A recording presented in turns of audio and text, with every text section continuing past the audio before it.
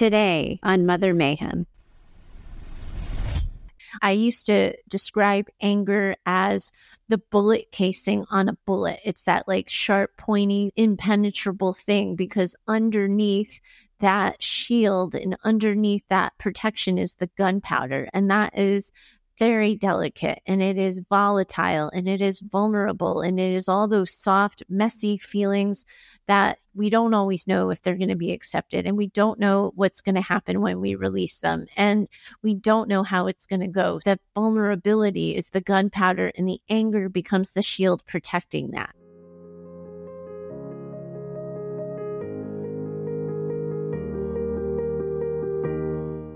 Welcome back to Mother Mayhem, the Narcissistic Abuse Recovery Podcast for daughters.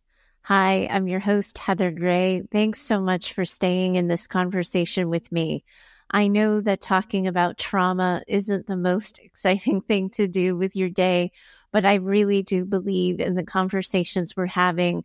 I really especially believe in the order in which we're having these conversations and how we're talking about such a hard topic.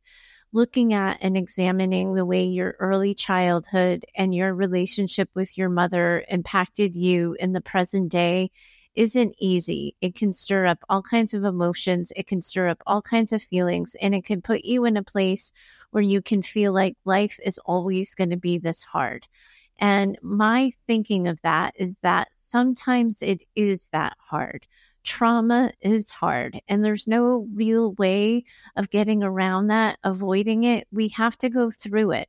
But I think one of the things that is incredibly powerful, and one of the things that is moving me through this conversation as I think about how I want to help you navigate this conversation with yourselves, is that if we can understand ourselves, if we can understand why we're doing the things we're doing, why we're not doing some of the things we're not doing, and why we're saying things or not saying things, if we can really start to understand ourselves, we start to figure out what it is we need to do differently.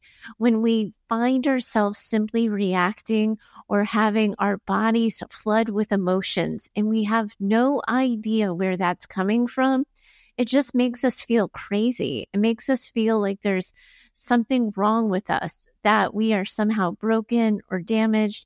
But if we can unpack a little bit of why we act the way we act or why we respond the way we respond, we have more control. And for trauma survivors, control is everything. Control is the most important thing. Feeling that you have a sense of control over what is happening to you, that you get to say when, and you get to say where, and you get to say how much, and you get to say yes, and you get to say no on your own will, is the most powerful tool you have towards healing. Regaining autonomy and a sense of self and independence after a lifetime of having choices and decisions and thoughts driven by your mother and her behavior and her needs and her feelings. That's everything. It's the most important thing. Today, we're digging into the conversation that a lot of you have probably been facing in one way, shape, or form or another. It's around hypervigilance and anxiety, and how that people who have been raised in traumatic, upsetting, tension-filled environments such as you have, it pre-wires us, and it pre-wires our brains to be a little bit on the anxious side of life. When you've had a childhood that's been disrupted or interrupted or has lacked sort of authentic attachment, has lacked real, true, valid connection, nurturing, that your needs get met when you need them, and that your childhood was safe and orderly and predictable and filled with love and validation. When you don't have those things and your experience in early childhood hasn't been one of love and acceptance, it creates this sensation where your body and your brain always have to be wired for risk. Remember what I've said. And again, I've been incredibly deliberate in the conversations that we've been having to date. The relationship with yourself and understanding the impact of trauma. If you go back to those first 2 episodes that we had on the show, and even I've mentioned it last week as well, and when I talked about relationships, but when brains are impacted by trauma, they become wired for protection. So in last week's episode, we talked about how your brain being wired for protection impacts your attachment style, impacts the way you connect with others, that instead of moving towards other people in a way that has ease, you're either moving towards people in this really pressure-filled way, or you're pulling back and you're hiding and you're avoiding and you're being hesitant around forming connections or forming closer connections. That is your brain wiring you for protection. It's protecting you from sometimes it's perceived and sometimes it's real. This has a purpose. So the way I say it is your brain wires you for real or perceived protection, but sometimes it shoots first and asks questions later. You find your body responding and you find yourself reacting to something that consciously you haven't connected to, and you don't have that clear sense of why you're doing what you're doing, why you're saying what you're saying, or why you're keeping quiet when you have an opinion, or why you're playing small when you really want to show up. A lot of times that's trauma brain running your show and running along the risk of protection first. What we have to do is understand that as a result of having a childhood filled with this disrupted attachment, filled with inconsistent needs getting met and feeling unreliable connections in your relationship with your mom or with your caregivers, you tend to run more anxious. And we want to help you understand that, but also too, we want you to feel that you're in control of the volume so that when you are in a situation and you've tested it and you know it's okay, and either it's a risk and you're choosing it because you're going to get up on a stage and you're going to perform, or you're going to do a keynote presentation, or you're going to talk in a workshop and you know it's nerve-wracking and you know that you might misspeak, or me showing up on this podcast knowing that I might have to stop and start a few times before I find my swing. It's showing up and knowing that what we're doing is vulnerable, but knowing we choose it so that we can cue our brains to say, hey, yeah, of course, this is totally nerve-wracking. Of course you're nervous. And of course you think that I should get out of Dodge right now, but actually I know what I'm doing here. I'm just having a conversation on the mic. Brain, thanks for protecting me, but I don't need you. We want you to feel more in control of having that conversation with yourself where you can say, thank you, trauma brain, for having my back. Thank you for looking after me. Thank you for taking care of me. But actually, I'm all set now. I'm good. I've got this. So this conversation today is about helping you navigate and understand your hypervigilant response or your anxious response in situations that you're coming across in your present day. Because for some of you coming to this show, you run anxious or hot all the time. You feel it in your body from the second you get up till the second you go to bed. And you might even find that it finds you in the middle of the night, that there isn't really a time when you are not scanning for potential threat or risk. And what we want you to do is feel like you can turn that down, that you have confidence in the life you're building for yourself and the choices you're making for yourself and the people you're choosing to spend time with, so that you can lower the volume that sort of shouts at you, stranger danger, stay away, don't go near, and allows you to enter new situations and seek more connection and to seek less protection. We have to remember what we're talking about, that your brain has been wired in fight or flight mode, right? That the way you got through your childhood largely was by monitoring your mother's moods. What made her happy, what made her upset, how she woke up on the right side of the bed or the wrong side of the bed, what she needed in order to have peace in the house. So you are so programmed to look at your life and to look at the way things are and to see potential threats or risk. And as a result, you're wired to see where things can go wrong, where things can go bad. It increases the likelihood that you might be a little pessimistic. You might be managing some cynical thoughts, but more often than not, it shows up in one of two ways: not trusting yourself or not trusting other people. And if we can get you in control of anxious brain and trauma brain, we can help you feel more confident in your own decisions, and we can help you feel more confident as you connect to other people. You know, the other piece to this too is remembering what we said last week around anxious or avoidant attachment. The way you perceive people at the outset and the way you experience people at the outset is largely impacted by trauma brain in your previous experiences with other people.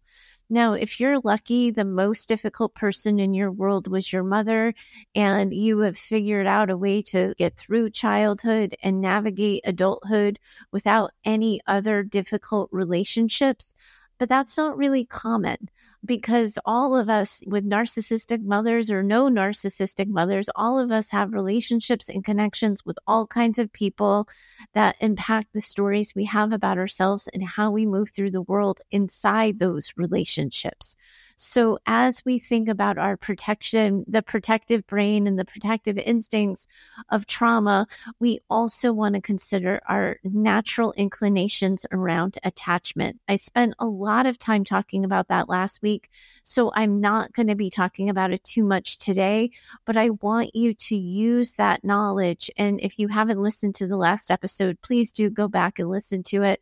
It's an important lead into this conversation, is understanding how you connect to other people. You want to carry that awareness of your tendencies and your needs, because the more you do that and the more you find what I tend to call radical self-acceptance, the more you're able to connect with the way you move through the world and what you need to feel safe and secure. And the more you allow those things into your life and create boundaries around your life to ensure that they're possible, the more success you're going to feel in your regular everyday, the more calm you're going to feel, and the more sort of connected you will feel to yourself and to other people. So it's really important to be paying attention to those. What we want to remember here and make note of is, I am not asking your brain to stop protecting you. I am not saying, go out into the world, take the chances, do the thing. Nothing bad will ever happen to you, because we know that's not true. We know that there's risk, and we know that new connections are hard and new activities can be challenging. What we want here is for you to feel in control of making the decision based on the evidence, not based on your brain's sort of instinctive response to withhold, to withdraw, to keep back, and to not take chances, and to not connect, and to not show up in your own life. We want you feeling safe and able to securely attach to people who you have vetted already and connected with and want to connect more with. Sometimes to do that, your brain and your body is going to be running so hot and is going to be so wired that before you go into sort of the process part of this that involves some words and involves a conversation with yourself, you're going to have to focus on grounding techniques. I talked a little bit about these two in previous episodes. This particular episode where I'm talking to you about is, yay, the 5th episode of our show. I'm so proud we've made it to 5, and here's to many more. But for this 5th episode of the show, I have created a worksheet of a lot of different grounding techniques so that you can have it as an attachment and a checklist that you can use in future interactions that you have with yourself, in future interactions you have with other people. When you recognize that your body's running hot and that you're in flood, flight, or freeze, it'll allow you some tools and strategies to slow down. But for the sake of this conversation, it's important that we review at least a few of them and the concept of them, because simply having a conversation about your anxiety might just make you a little bit anxious. So the thing that I like to think about when I am encouraging people to do grounding techniques is to focus on the 5 senses: what you're seeing, what you're hearing, what you're tasting, what you're smelling, what you're touching. You want to be able to access those things because they will tune you into the present. What you're currently touching, where your feet are currently grounded, what you're currently hearing, what you're currently seeing, keeps you locked in and mindful about the present. So for some people, those breathing exercises where you're taking really deep breaths. And again, I walked you through that in how to have a better relationship with yourself. You want to take really good, deep cleansing breaths to be able to start to notice and pay attention to where your body is in relationship to the room, in relationship to the space, and in relationship to your life. Getting clear and quiet and still with yourself and paying attention while you take some deep cleansing breaths will relieve stress and anxiety and will calm your body. Things like yoga, moving your body, stretching your body. You might find that taking really deep breaths and then making like auditory sounds after. I don't want to do it on the podcast because it makes for such lousy audio, but you might have to be audible in your exhale so that you're focusing on the sound your body is making and giving yourself something to think about in that sound as opposed to whatever is making noise in your head. You might like a warm blanket around you or a hot shower. Sometimes those showers can be really powerful because you can get into the shower and you can imagine the water going down the top of your head and washing down all the troubles, all the worries, all the concerns you have, and having the water go down the drain. You might enjoy an open window with the breeze on your face. You might enjoy a dim room with candlelight and find that particularly calming. So you want to pay attention to things like temperature and texture and touch. But what you're doing in any of these, and again, I have the whole worksheet. It's bit.ly/Mother Mayhem 5 for the full worksheet. And I'm going to put the link for that in the show notes. But all of these things tune you into the present. And so anytime, even as you're just listening to this episode, if you feel your body getting hot, if you feel sensations that don't feel in your control, you can start to collect grounding techniques that help you calm down, help you quiet your mind, and help you find and restore some peace. Not every grounding technique is going to be your thing. But if you try a variety of them, you will be able to find your thing and you will be able to collect a toolbox of things that when you're feeling upset and when you're feeling anxious, you can turn to. My recommendation for people who run on the anxious side of life and who tend to be anxious more often than not isn't just to do grounding techniques when you find yourself in the middle of a reaction. What I also want to encourage you to do is to start to build daily habits of the sort of go-to grounding techniques you have collected and use them regularly. Ideally, I like to advocate for 3 times a day. In the morning to start your day, midday to check in with yourself, and then at the end of the day to calm down and cool down. Because that way, you're able to calm your own system. And then when you're telling your brain, hey, brain, I've got this, we're okay, your brain is going to be cued by your own calm and by your own centeredness. And it will know that it's okay to calm down and it will help you stop spinning. If you're needing some of those, again, go to the worksheet. I think a lot of times if we think about trauma and we think about the discussions that you can find online or in self-help books or by coaches or therapists, when you hear about trauma, one of the first topics you hear about is hypervigilance. And you are taught quickly about how your brain gets caught in fight, flight, or freeze mode and how you have to calm your body down. And right around where I just ended the conversation it's my experience that's where most of the conversations end, is like, hey, P.S., you're a trauma survivor. So, yep, you're going to be a little anxious from now on. Hey, P.S., you're a trauma survivor. That means you're going to be wired for risk and you're going to maybe find your body stuck in fight, flight, or freeze. That whole conversation, I've spent several episodes at this point introducing you to that because it's important, it's legitimate, it's true, it's your truth. But if I'm being honest with you, one of the reasons why I started this show and why I have been so careful and so deliberate in having this conversation and how I'm having this conversation is because I think a lot of people in the trauma space fail you by ending the conversation there. Because it's not just about calming your body. It's not just about getting mindful and doing some yoga and listening to some music and moving along with your day. We really have to start to understand what else is going on. And it is my bias and it is my belief, because I'm not Brene Brown. She is my hero, and she is the social worker who also researches, and she has all sorts of scientific data to back up the things she says. I have done zero research. I have not done any experiments. I have not done any surveys, but it is just my experience and my professional opinion that when we end the conversation around anxiety and hypervigilance with the somatic experience of it, we're leaving a lot on the table.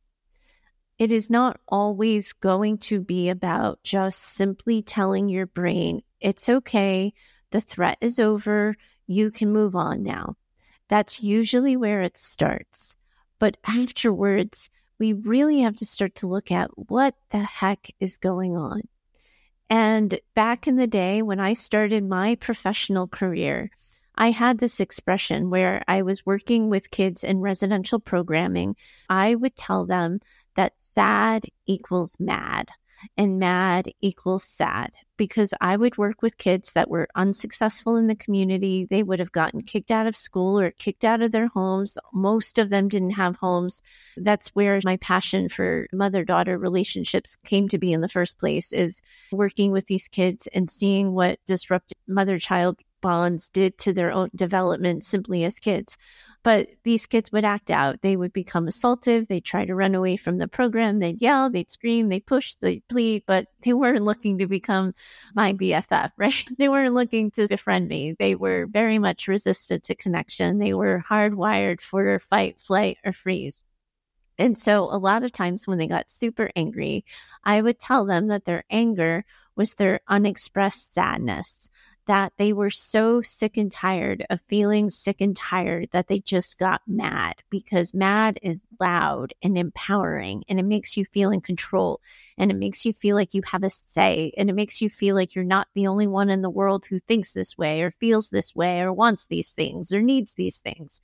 I used to describe anger as the bullet casing on a bullet. It's that like sharp, pointy, impenetrable thing, because underneath that shield and underneath that protection is the gunpowder. And that is very delicate, and it is volatile, and it is vulnerable, and it is all those soft, messy feelings that we don't always know if they're going to be accepted. And we don't know what's going to happen when we release them. And we don't know how it's going to go. That vulnerability is the gunpowder, and the anger becomes the shield protecting that.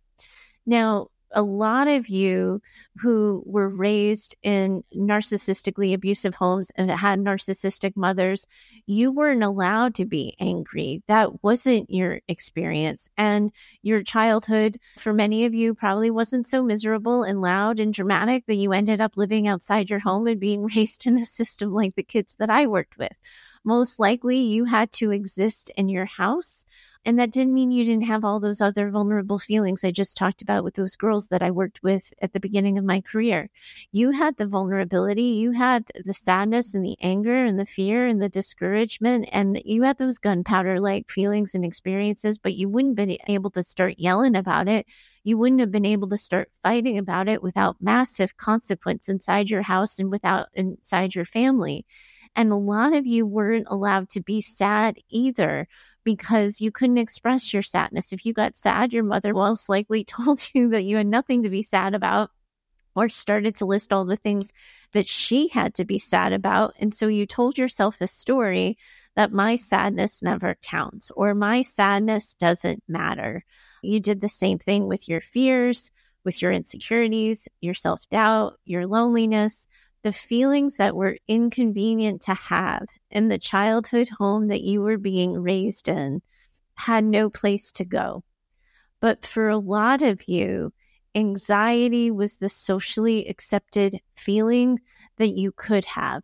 Because if you were nervous, your mom liked it. So she either liked it because you were needy, or she liked it because it gave her a sense of power and control over you. She could see that her words were having impact on you.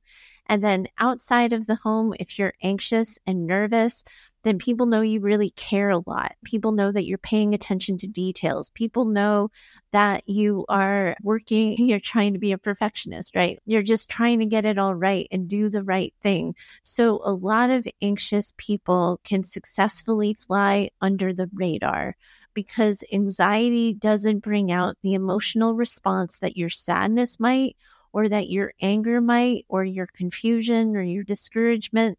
So for a lot of you, what you have often heard is that your brain has been wired for fight, flight, or freeze. That's what I've been telling you on repeat, and I believe it's true.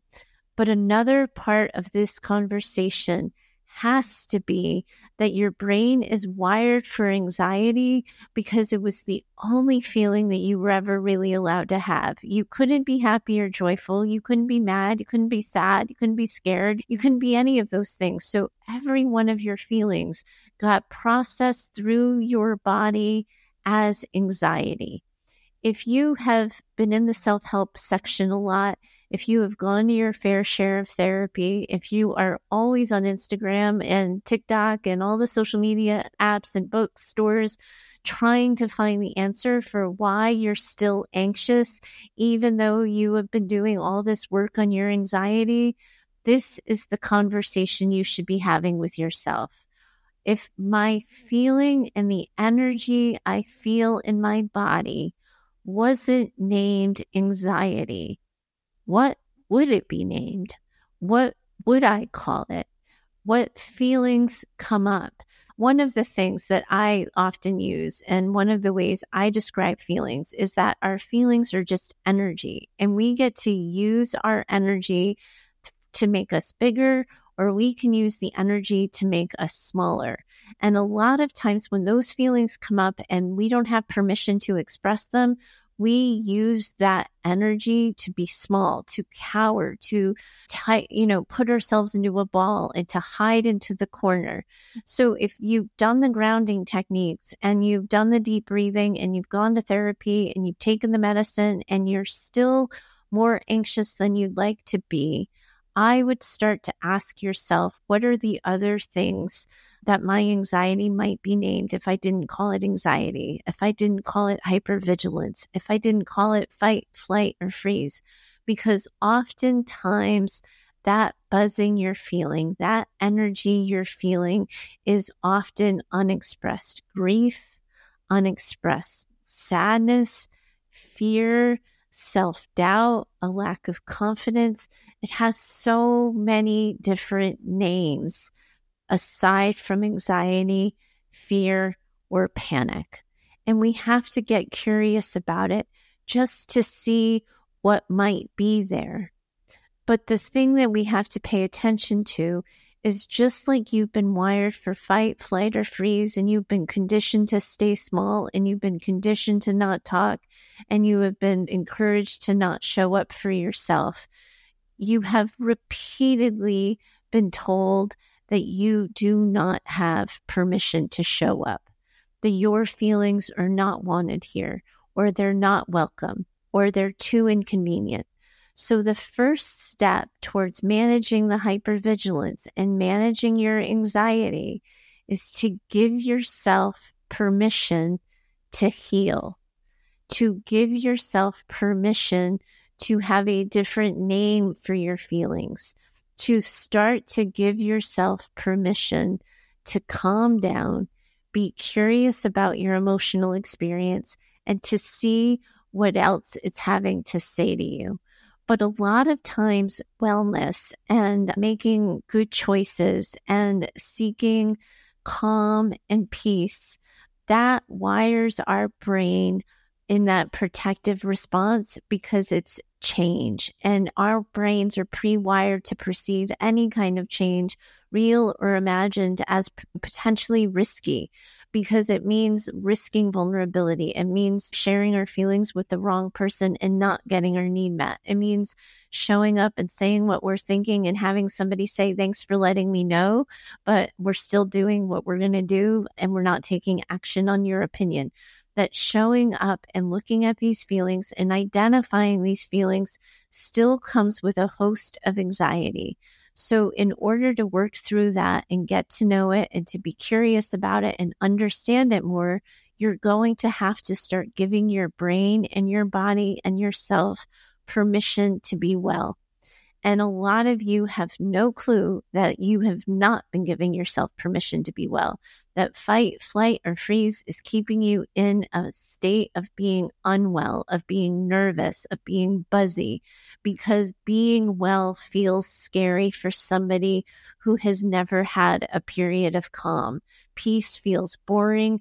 Peace feels uneventful, and peace feels like being a deer caught in the headlights, just waiting for the next shoe to drop.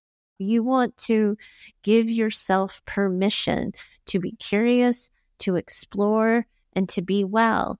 And you're going to do that by reassuring your brain, like, hey, I know you've had my back. Hey, I know you've been taking care of me, but I've got this now. And I'm just going to look at this and see what I'm going to see. And I'm not going to do anything quickly without being thoughtful and considerate. But you're going to have to wire your brain for that. And then as you have this conversation with yourself, it's about looking at and validating those experiences, because a lot of times what happens is we start to look at those feelings and we start to look at that vulnerability, and the shame and the blame rears its ugly head, and it wants to take control of a situation without knowing all the facts. It just wants to say, you are the problem. You did this wrong. Look at you. What's wrong with you? Other people don't have this. And that, again, becomes that vulnerable, the risk that comes with exposing this for you. So what we need to help you do is say, yes, this energy, this nervousness is an expression of my sadness. It's an expression of my grief. It's an expression of my loss. And I can just quietly know that for a little bit. I don't have to do anything different with it. I can see it and notice it and honor it and respect it. But one of the things that you're also going to have to do is recognize that you are very used to making yourself the problem. One of the reasons why anxiety feels comforting for people who have had it for all their lives, why it becomes the go-to feeling and the go-to experience, one of the reasons why you do this and experience that is because if you can make yourself the problem for anything, the reason something's not going well, the reason why there's conflict, the reason why there's tension, if you can make yourself the problem, you then by default can become the solution. Oh, I shouldn't have talked to my mother so soon into the day. Mornings are really hard for her and she hasn't had her coffee. I shouldn't have bothered my boss with 2 emails inside an hour. He's so busy. He didn't need to hear from me so quickly after my last email. I shouldn't have called my friend and asked her for lunch. I just saw her last week, etc., etc., etc. I shouldn't have done this. I shouldn't have felt that. When we look at that, one of the reasons why that propensity happens, we're going to be talking more about this in the next episode when we tackle people pleasing and perfectionism and boundaries. But one of the reasons why that happens is if we can make ourselves the problem, we can make ourselves the solution, and then we don't need anybody else to solve the problem. We don't need to be vulnerable. We don't need to ask for help. We don't need to worry about having an unmet need. So that perfectionism tendency, that anxious tendency to please and to avoid conflict and to always have the right answer, that pressure that fuels hypervigilance is often a misguided way of trying to control a situation. In the first part of this episode, I talked to you about grounding and giving yourself permission and your brain permission to calm the heck down and slow its roll a little bit, to be centered, to be still, to find peace, and that you would run the show. The next part that we talked about is giving yourself permission to express what is actually showing up in these fearful, panic, anxious, hypervigilant, fight, flight, or freeze responses. What other feelings are coming up? What else is coming to mind for you? And then this last piece means understanding and recognizing that the solution may not end with you. That part of what you have been doing in running the show by yourself in fight, flight, or freeze and being hypervigilant is trying to make it so you didn't have to involve anyone else in the problem. And you didn't have to say no, and you didn't have to create conflict, and you didn't have to create tension. You were the problem, so you can become the solution, and then nobody else needs to get involved.